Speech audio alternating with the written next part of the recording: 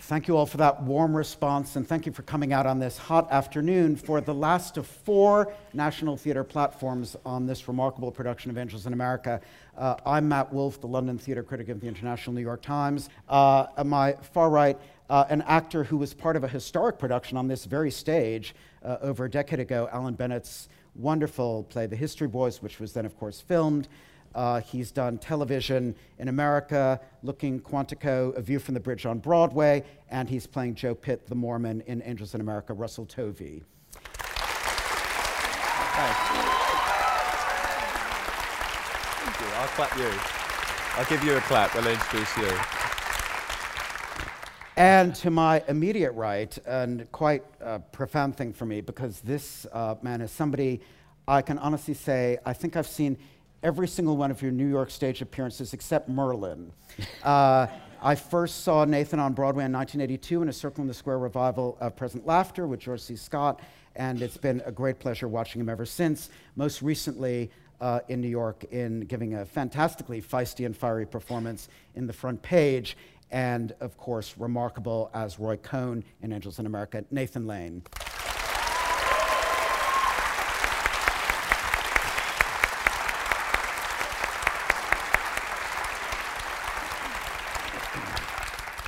So, gentlemen, thank you both, of course, for being with us today. Maybe start with just a little bit about kind of what you knew about the play beforehand, because the play has been around a while. It was at the National in 1992. It was on Broadway, directed by George Wolfe. It had been filmed by Mike Nichols, but not everyone sees every play or every film. So when you came to do this, how much did you sort of know about it? How familiar were you with it? I was familiar because I had seen the Broadway production and of course the Mike Nichols film on HBO, and there was an off-Broadway production in 2010 that I didn't see, but it was not a play or a role actually that was on my radar. It came up because. What do you want to talk? You talk a little about your about your career. No, I mean about your experience with the play.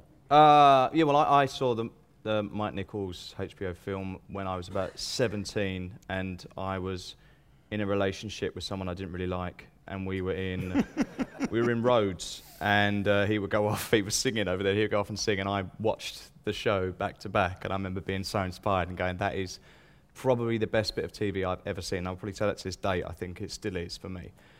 And from that moment onwards, the angel Bethesda came because she's in a title sequence, and then at the end, when everyone's with the angel at the end, that became like a pilgrimage point for me. So for the last 10 years, from being in the History Boys, I've got selfies of me with parents, friends, ex-lovers, present lovers, dog, all with the angel in the background. So I slightly astral projected this angelically to sort of happen for me. So that was my journey into it. But I've never seen it on stage.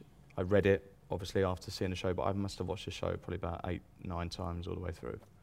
Nathan, was it a part you had been coveting, circling? Did it come as a surprise to you? That's what I was about to say.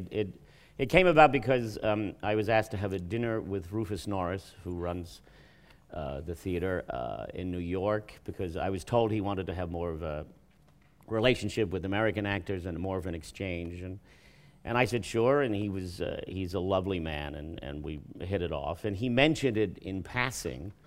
He said Marianne Elliott is going to direct Angels in America, and he said, and you could play Roy Cohn, but that would be up to her, and he made it seem, it was like just sort of very offhand, and I thought, oh well, they'll get some great British actor to do it, and so we talked about other plays, and then a month or so later they offered it to me, and I was surprised, and then I had a lunch with Marianne in New York, and she said, "Oh well, that's why I sent him over to get you," but he's so shy. So anyway, and certainly I knew it was a great part. I had seen it done, and then I reread the play, and it was other than having to leave home for 7 months, which was a huge commitment. It was kind of a no-brainer because it's such a tremendous role, and the play is monumental. People may or may not realize when the play was first done at the National in 1992, there was a year gap between Millennium Approaches and Perestroika, during which time there was also a cast change. So that original cast of Millennium Approaches never actually did Perestroika. And at that time, I remember it well because I was here for it, they were really regarded almost as two separate plays. Now Tony has them published together, although he writes about them in different ways. He has distinct feelings about each one. So my question is, do you see them as two different plays, or is it just part of one huge package? I personally see them as two different plays, obviously part of the same world, and we're the through line. But to me, and I think most of us, speak for most of us, Millennium feels very concise, knows what it is exactly, it's very sharp, it's an hour shorter. And then Perestroika is more poetic and dreamlike and drifty, and I think with the staging of Perestroika as well, it has this kind of more dreamlike quality. So they are definitely two different energies. Am I wrong saying that? No, whatever you want to say. It's, Right. it's a free country. Yeah, it is, you're right. It's my country, you have to worry about saying the wrong thing. So, well, I see it more as a huge package. If you know what I mean. I'm always more interested in the huge package. Yeah, I do see it as it is a long journey. I mean, yes, famously, Millennium is the well-made play, right, and Perestroika is the unwieldy one, yeah, and the more poetic and surreal, and but it has some of the best writing is in Perestroika, and so yes, to me it does feel as tiring as it is to do the two-show day. I find it more satisfying because we're going to tell the entire story. How do you feel on a two-show day, Russell? Do you have to gear yourself up for it? Are you downing vitamins backstage? What's happening? I mean, I take Barocca, but I don't know. You just get your head in the place. I mean, this show, once you're in it, you can't escape. You're ratcheting along, and it's. I'm just going back to that about the two plays, though. We don't ever refer to it as part one, part two. Mm-hmm. Do you know what I mean? We always refer to it as Millennium or Perestroika. It's like, yeah. So it does feel for me two separate pieces. But yes, when you are doing a two-show day, there is definitely a mindset you get in. But the best thing about this is that this is the most hyped show that I've ever been a part of, and it was completely sold out and bigged up before it opened. So the pressure was on us for this show, and thankfully it done incredibly well. So when you're doing that 14 hours of stage work, and the audience's response at the end is what we're getting, it was a relief, and it's amazing, and you're doing it. If you was going out there and there's like 4 people, and then one leaves in the interval, it would be horrible. It would be horrible. I did a production of the Laramie Project once with Andrew Garfield, and one of the worst times, it was 9 actors, and it was a space which isn't there anymore called the Sound Theatre, which is in Leicester Square, and it probably sat about 500 people, and there was 3 people. There's a couple there, and then there was Charles Spencer, the Telegraph. Oh yeah, from the Telegraph. Critic. So none of us were doing anything to him. We were doing it all to this couple here who were like terrified. Interval came. Only one of them came back because one of them felt ill. So there was 9 of us giving this show to a critic. We were trying to ignore, and this poor woman by herself. Yeah. She had the night of her life, but it was horrific. Yeah. It was just like, what's this about? I think you can rely on this production people coming back yes. for more. In fact, Nathan, on the press day, which I was at, it was very touching at the curtain call. It looked, as you were bowing, as if you were mouthing the word wow. It looked like it, and I thought that must be obviously a sense of incredible achievement. How has it felt for you? Well, we rehearsed over 3 months, and it was very intense. And the process here is different because we rehearsed over 3 months, and then they give you like 10 minutes to tech it and get it on stage. And here, put this on, and it's sort of like, hey, yeah, just get on with it. And so you have very few previews. I mean, the press day that you attended, that was only the second time we'd ever done the whole thing. Okay. So you're working on adrenaline and fear and a lot of things, and it's you're still getting used to the set and so yes, it was a great feeling of accomplishment, and obviously you want to live up to the writing, which is extraordinary, and you try to do your best and not get in its way, and just tell this story because it's so beautiful what he's written, and you just want to honor that, and certainly we all. The other feeling was that we all bonded over that period of time in a rehearsal room, and because it is a hard play. It's tricky, and so that brought us, I think, closer together, and it was so. By the end of that day, I had a friend here, Scott Whitman, writer, lyricist, who. Was just knocked out by it, and I was grateful to have someone that I knew here because, we were obviously just so happy. Everyone keeps telling me, people here don't react that way at the end of plays, especially at the National. They tend not to stand up and cheer, and so it was very, very moving to see that. And I think the great feeling is that it's a lot of people who don't know the play, who are discovering it for the first time, and they're knocked out by it, the writing as well. I was thinking two of Nathan's defining stage performances in New York recently, one in the front page, the other in The Iceman Cometh, have been plays where he makes a much delayed entrance. Well into the play in both cases. In this play, you're there right after the rabbi. You guys are right there and you're doing hold, and you've got that amazing telephone scene. What is that like, Nathan, to kind of kick off this extraordinary play from the start? Well, it's always a little terrifying.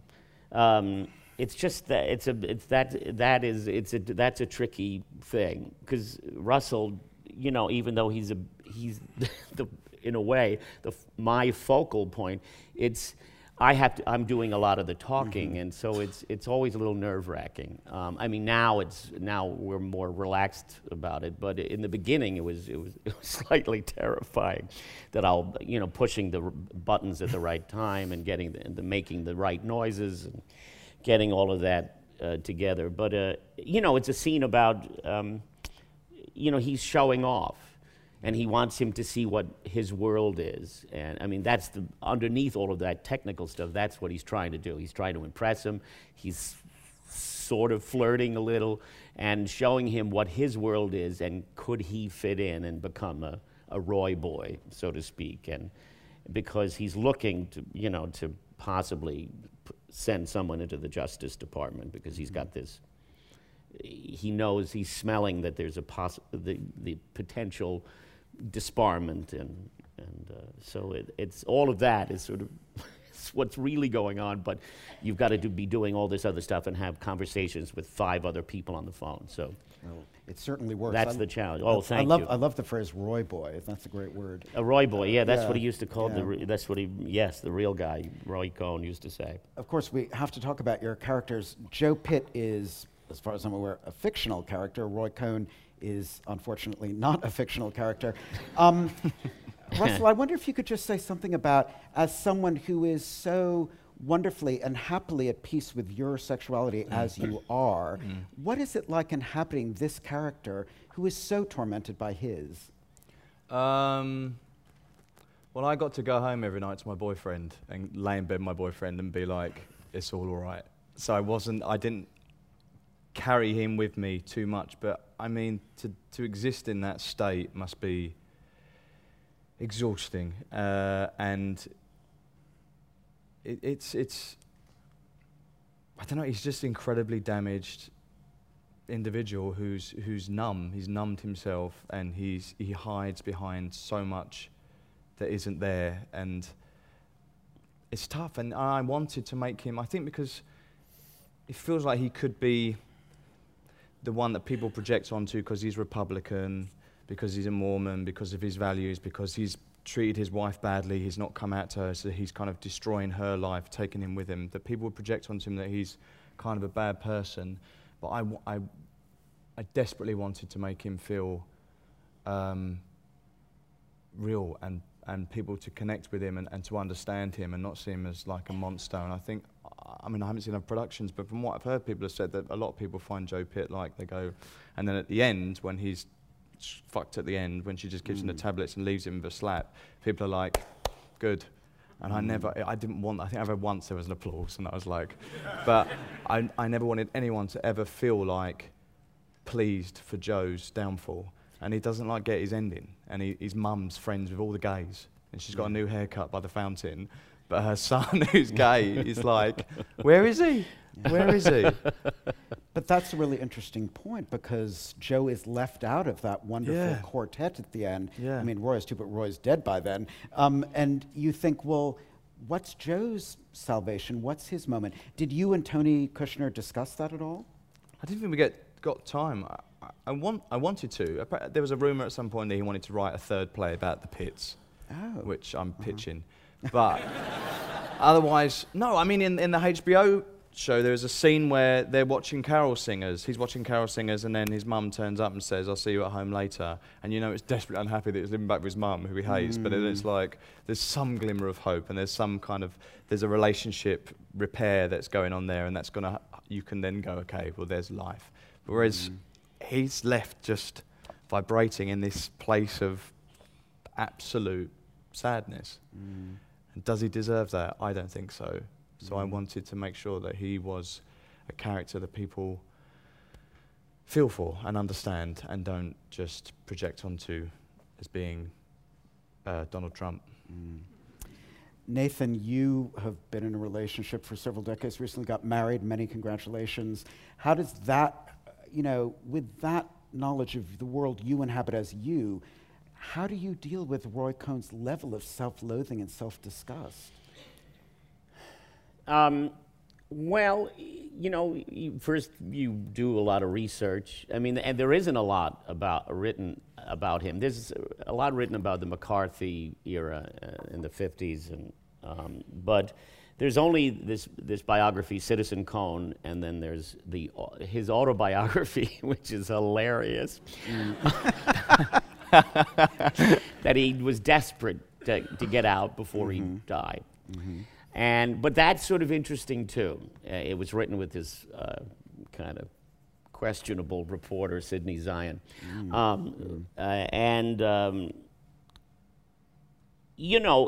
It's all, like many people or therapists might tell you, it all goes back to his childhood.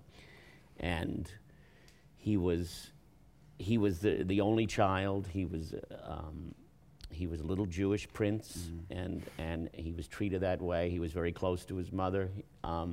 I think he had an uncle who went to jail for something shady, and they ran a bank. The family ran a bank, and he went to jail for several years. And the WASPs.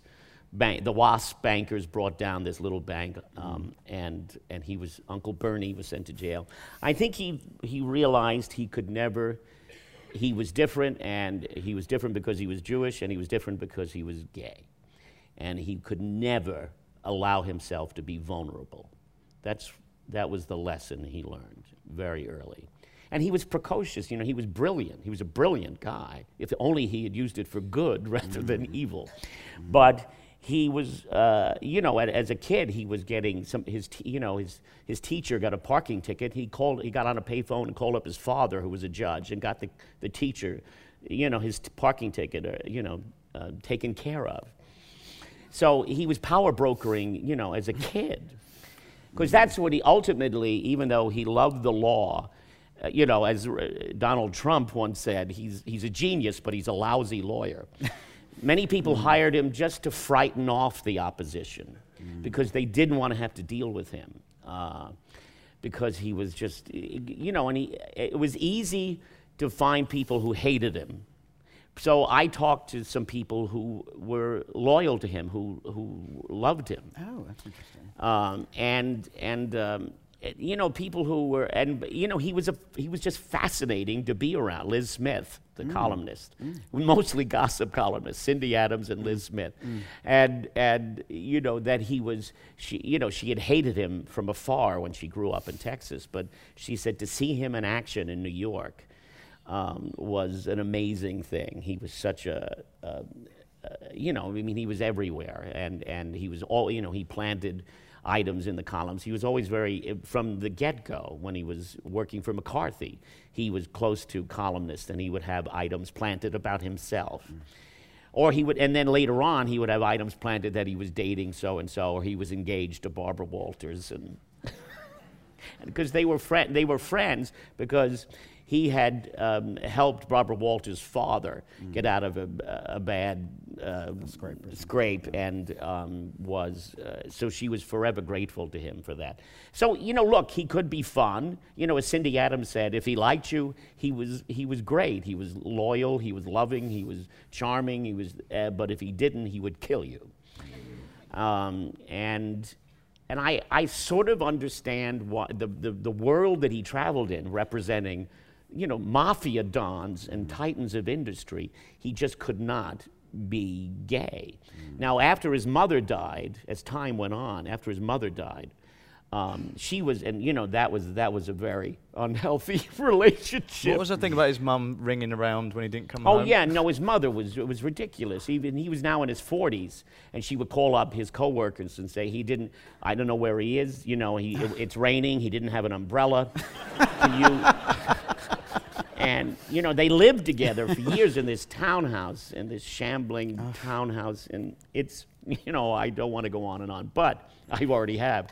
But you know, it's interesting. You know, you also have to separate the real Roy Cohn from Tony Kushner's Roy Cohn, and they meet here and there, they intersect, but it's you know, Tony has created a character that I feel empathy with.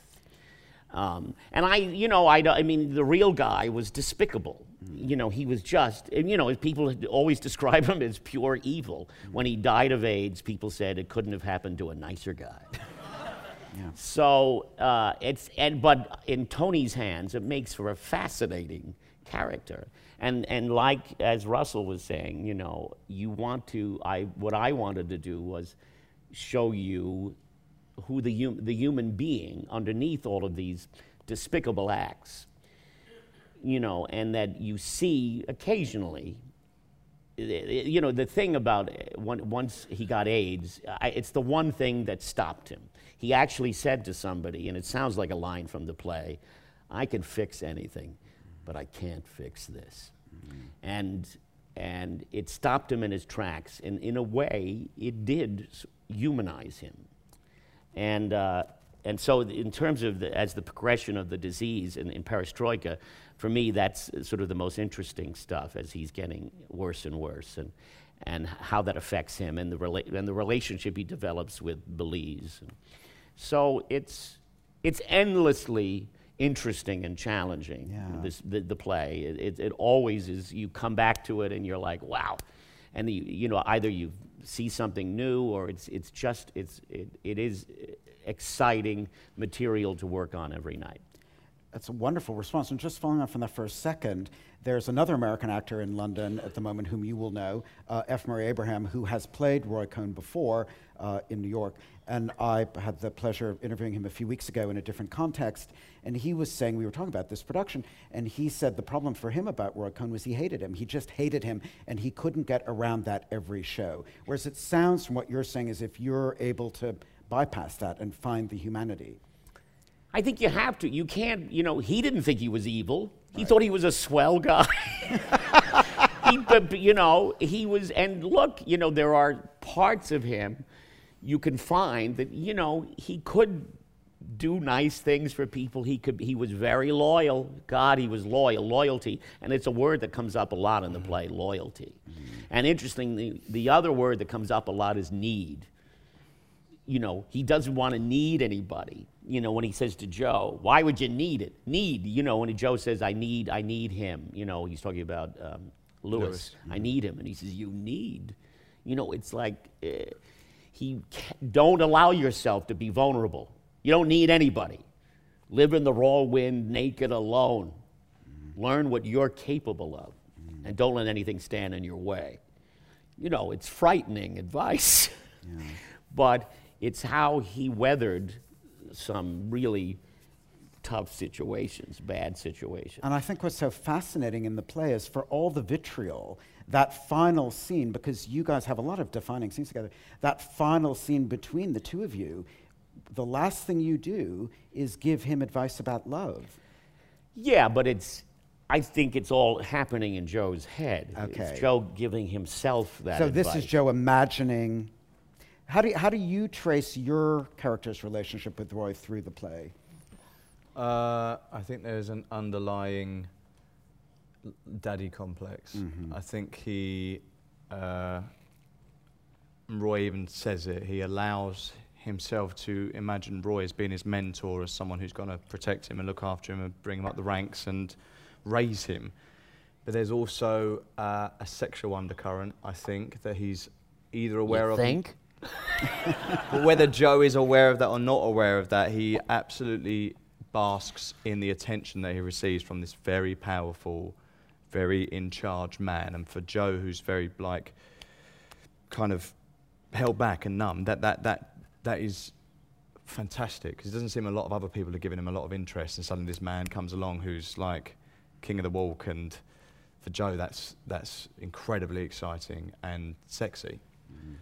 I don't think he's aware of that. So when they have that kiss at the end, I think that's like saying goodbye to Daddy, but also getting a bit of sex in there with Dad. I mean, Well, I know it's a kind of bookend to the scene, the awful scene in my townhouse at the end, towards the end of Millennium, when, Right. you know, I've unleashed all of this stuff on him Yeah. that I can't take anymore. His wishy-washiness, because you want to be nice, and you can't be nice if you want to get what you want, or do what you need to do. But he does, when he's shaking him and saying, "What do you want?" Then he goes to kiss him, and then he pushes him away and goes to hit him. So it's an interesting thing that at that point, in Joe's head, there's a sort of a tender kiss between the two of them. It's it's a strange moment, and yet it's Very haunting. yeah. haunting, but it's probably the moment of real, pure intimacy between two men for Joe in the play, because he's had Lewis, and that's been very kind of animalistic, and that is just a moment of absolute honesty, I think, isn't it? And for Joe, that's probably, he needs that truthfulness. He says, "Show me a little of what you've learned in the world, baby Joe," and that's like, this is who I am now, maybe. We mentioned, Nathan, in passing, but we should, of course, return a little bit to he who shall not be named, but I'm afraid must be named, i.e. the current American president and his relationship with Roy Cohn, because when Ron Liebman played it on Broadway, when Al Pacino played it for Mike Nichols, that didn't matter. That wasn't relevant. Now you can't extricate that fact from the performance of the play. Tell us about how that feels to you. Well, I don't think about it. I mean, it's been brought up to me, and it's certainly when you hear some of the things he's saying, you go, "Gee, that rings a bell." Oh, yeah. And they met. He saw him. Trump saw Roy Cohn in a club, and went up to him, and Trump and his father Fred were being. There was an discrimination lawsuit against them because they were not selling or renting to blacks or minorities of any kind, and so they had this huge lawsuit, and it wasn't going well. And he went up to Roy and said, "What would you do?" And he said, "Fuck them, sue them." So and he hired him, and they created this anti-defamation lawsuit for $100 million, and just to sort of distract, and eventually they settled, but Trump declared it a victory, and which you might have seen him do several times over the last year, and so. he became his lawyer and mentor. So you're seeing a cruder version of Roy's tactics, which are, if anyone attacks you, come right back at them harder and accuse them of the same thing, only worse, and deflect. Just attack and deflect. So, you know, he taught him well. And you hear it. I mean, it's not something that plays into what I'm doing in the play. I mean, it's interesting, I read an article in Vanity Fair about Trump and Roy and Roger Stone, and, you know, how it's ruining America. But they talk about in the article Roy's desperate, childlike need to be liked, and also his kind of unrequited crushes on big, good-looking, waspy guys. And so it's sort of interesting how, you know, that's sort of in the play. And you know, and Trump sort of fell into that when he was young, you know, and people said Roy sort of had a crush on him, too. I mean, there's a film now out about Roger Stone, who's, you know, in terms of dirty politics, he's really the dirtiest.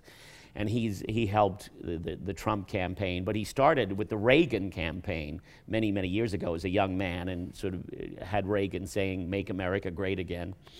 And he has done the same for Trump, and really, you know, I would say, largely responsible for, I think, the success of Trump and his campaign. So there's a piece of film where Roy talks about Trump and says, you know, I think he's the closest thing to a genius I've ever met, he says. Wow. It's unbelievable. Anyway, you know, he, yes, the Trump factor, I'm aware of it, but it doesn't really enter into, you know, it's about, you know, relationships and the, you know, the scenes. I'm not thinking one day I'll find some guy and make him president. Let's talk a little bit about how you both have adjusted to the rhythm of doing this play, two-part, 7.5 or whatever it is hours. Andrew and Denise were talking about that a couple weeks ago very eloquently. Nathan, I remember many years ago, I think it was the Drama Desk Awards, when you won for the producers, and you gave this hilarious speech detailing all the kind of medications that had gotten you through the run, because vocally, playing Max Bialystock was exhausting. Does this compare? Or Hickey? I mean, how are these all? Yeah, well, you know, I'll just say that, you know, when we started here, one of the things everyone kept coming up and telling me was, this is the most difficult theater to play at the National. It's a really difficult house. And then we started, and I found out, yes, it is. It's a very difficult house. You know, we wear mics in Perestroika. I mean, do you wear a mic in the first play? Only as an ancestor. I don't use a mic in the first play, except when we're the ancestors. There are mics in the costumes. But in Perestroika, there's so many intimate scenes, and there's nothing to bounce the sound off of up here, because it's just this vast wasteland. And so I had to wear a mic. But it is a strain. It's a tough house, and so in the beginning, you start to think, oh, it's dead. I can't be heard, and you work a little too hard. But as the run has gone on, you know, I have figured out how to save myself, because when you're doing, you know, 7.5 hours, you have to figure out where you can pull back a little and still have the same effect, and because there are big emotional scenes of anger and rage, and so that's been an interesting thing to, you know, and it's like any play. You figure out how are you going to get through all these performances and say, you know, protect your voice. You, of course, had experience at this stage, Russell, famously with Mr. Bennett's play. So the stage was familiar to you, but how has it been with this? I mean, the same. The set looks incredible, but when we first got on it, it's so hard to pitch where you're going with it, because it's been a really tough gig, this one, like vocally and how you can't, like we're sitting here now and it feels great, but when you're doing it, you can't gauge it, can you? It's like it's taken us all a long time to feel where we can go, and sometimes you're too loud or you're too quiet. It's been tough, but other than that, it's been brilliant to be back here. And we're in rep. yeah. We're in rep. We get a bit of time Get off, some so time so off. you cane it and then you have a few days off. If it was solid, like 8 shows a week, solid, I think a few of us would be getting ill if you haven't had that time to. Yeah, I mean, the schedule here it's wacky. And you do 6, and then you have 4 days off. It's just, you never know, and if you're not feeling up to par, it's kind of great to have that amount of time off, because you really can catch up and get better. I'm glad, Nathan, that you mentioned, because spoiler ahead for those of you who haven't seen the plays, but both of you play other roles in addition to Roy and Joe, and wonderful, I mean, particularly the priors, as it were, prior 1 and 2, where, Nathan, maybe your next thing should be restoration comedy, because it's waiting to happen. And then you play angels in this kind of weird consortium in Perestroika. Tell us about those, but does it kind of feel like being on holiday from the play? Yes, it does. It does, yeah. Yeah, no, it is, and yes, they're audience favorites. They are. Well, they've become a favourite for us. But Yeah. I'll be honest though, when we first started rehearsing them, I was so trying to pin down Joe, and then we kept having to rehearse the ancestors, and we'd have to rehearse the heaven bit, and I was just like, fuck off, we need to focus on this guy, and we'd keep doing these rehearsals. So I was a bit frustrated to begin with. But now I'm like, it's like one of my favourite bits. Maybe Tony should spin them off into a play for The Heralds, themselves. oh yeah. He did write, he had to, because there's such a quick change for me from Roy to the ancestor towards the very end of the play. He did write some new material to cover the change, which is, he gave you essentially a lot of dick jokes. Yeah. Yeah. And then gave me that thing about Clasp. what? The clasp. No, that is, no one laughs, but it is. It's a nice word, isn't it? Clasp. I do apologize for my tardiness, but I was having a bit of trouble with the clasp.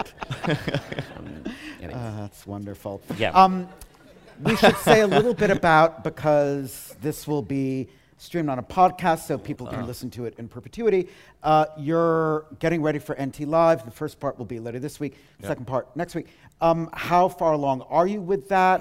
What are your feelings about that? Is that going to be a whole different thing? What are you thinking with NT Live? Well, we've rehearsed it. We had the camera rehearsals in here, which was tough to kind of do a full performance for cameras with nobody there, but we did that, and they've got all their shots set up, so we're ready to go on Thursday, I think. I don't know what it's going to be like, because it's going to be a different audience to a theatre audience, because half the seats are taken out for camera rigging. Right. But I've done a couple of these things for PBS in of America. course. I've done. They filmed The Man Who Came to Dinner live, and a play I did for Lincoln Center called The Nance, where they came in and over 3 days they filmed 3 different performances. But yeah, it's always a little weird, because they're filming a stage performance, so it's not, we're not doing a movie. It's odd, and ultimately you have to let go of thinking about millions of people watching it. well, yeah, millions of people watching, or just all across the country, but just also think, oh, I have to now just make this a cinematic performance, because you have to serve the play and the people who are there We're there in the moment. in the theater seeing it. But one thing, Nathan, that I wonder what your thoughts are, there haven't been that many American actors who've been on stage at the National. John Lithgow, Laurie Metcalf, whom we were talking about before. We're always, as Americans, wondering, in America, could we ever have a national theater? People have tried. There are various equivalents, but nothing quite like this. Now that you're actually working here, what's your feeling about this building, and do you wish more than ever that America had one, or is it unique to here? sure, I wish we had one. I don't know if the theater is as built into our DNA as it is here. And you know, one of the great things about this place is you show up and you see everybody. You see young people, you see old people, you see children. You see they're all on their computers. They're all no one's talking to one another. They're on their phones. But there's this community of.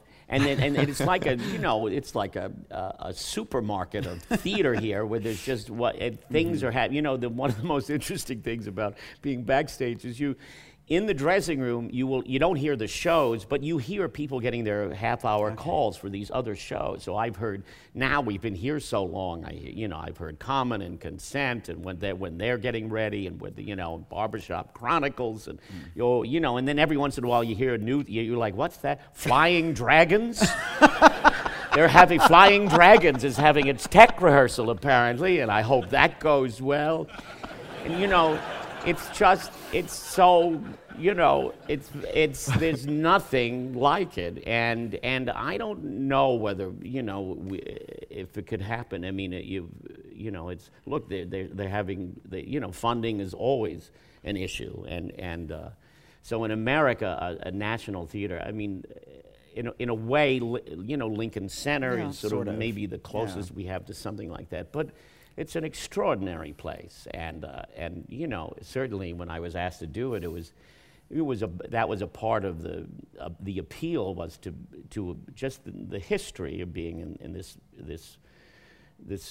center of culture, and where so many great actors have stood and so many great plays. It's a privilege and an honor to be here, and so yeah, I mean, God knows, I would love something like this in New York, but or wherever they want to have one. But it's I just don't think it would be sustained. But it's a miracle that it happens here, and it's a tribute to not only to the people behind it, but the audiences who support it.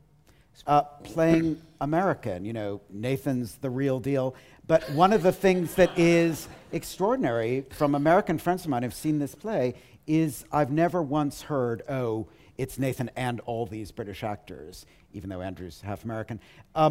Is it just because everyone now knows how to do it? It's in their DNA. You played an American play on Broadway, A View from the Bridge. Tell us about that. Well, it's slightly, I mean, we had like Sesame Street growing up, so you do slightly have the...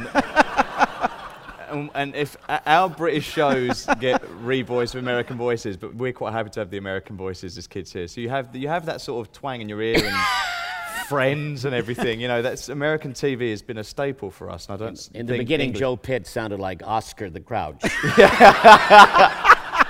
He still does some nights. But, I mean, I've been lucky enough to work over there a few times, and being a bit of a knob, I do walk around in the American accent, just staying in it until someone says, Russell? I'm like, oh yeah, sorry, it is me, until you get busted. But so I spent a lot of time staying in that, which has been beneficial, actually. So no, they're impeccable. Really, it's really. You do give me notes every now and then. Out. Yeah, well, sure. Every time, you were saying Isaac. For Isaac, yeah, you said Isaac, and then Maryland. You were saying. I said it Maryland. It's an American would say Maryland, but no. And I see your face every time I say that. What? I see your face of Meryl Streep and the word Lund whenever I come to that line. Maryland. Yeah. No, they're amazing. They've done, yes. I was really impressed by all of that. Just and they obviously we had great dialect. Yeah, we did. Yeah. People here. Yeah. We have to bring this to a close, which is a shame, but please join me in thanking Nathan Lane and Russell Tovey. Thanks, mate. Thank you, mate.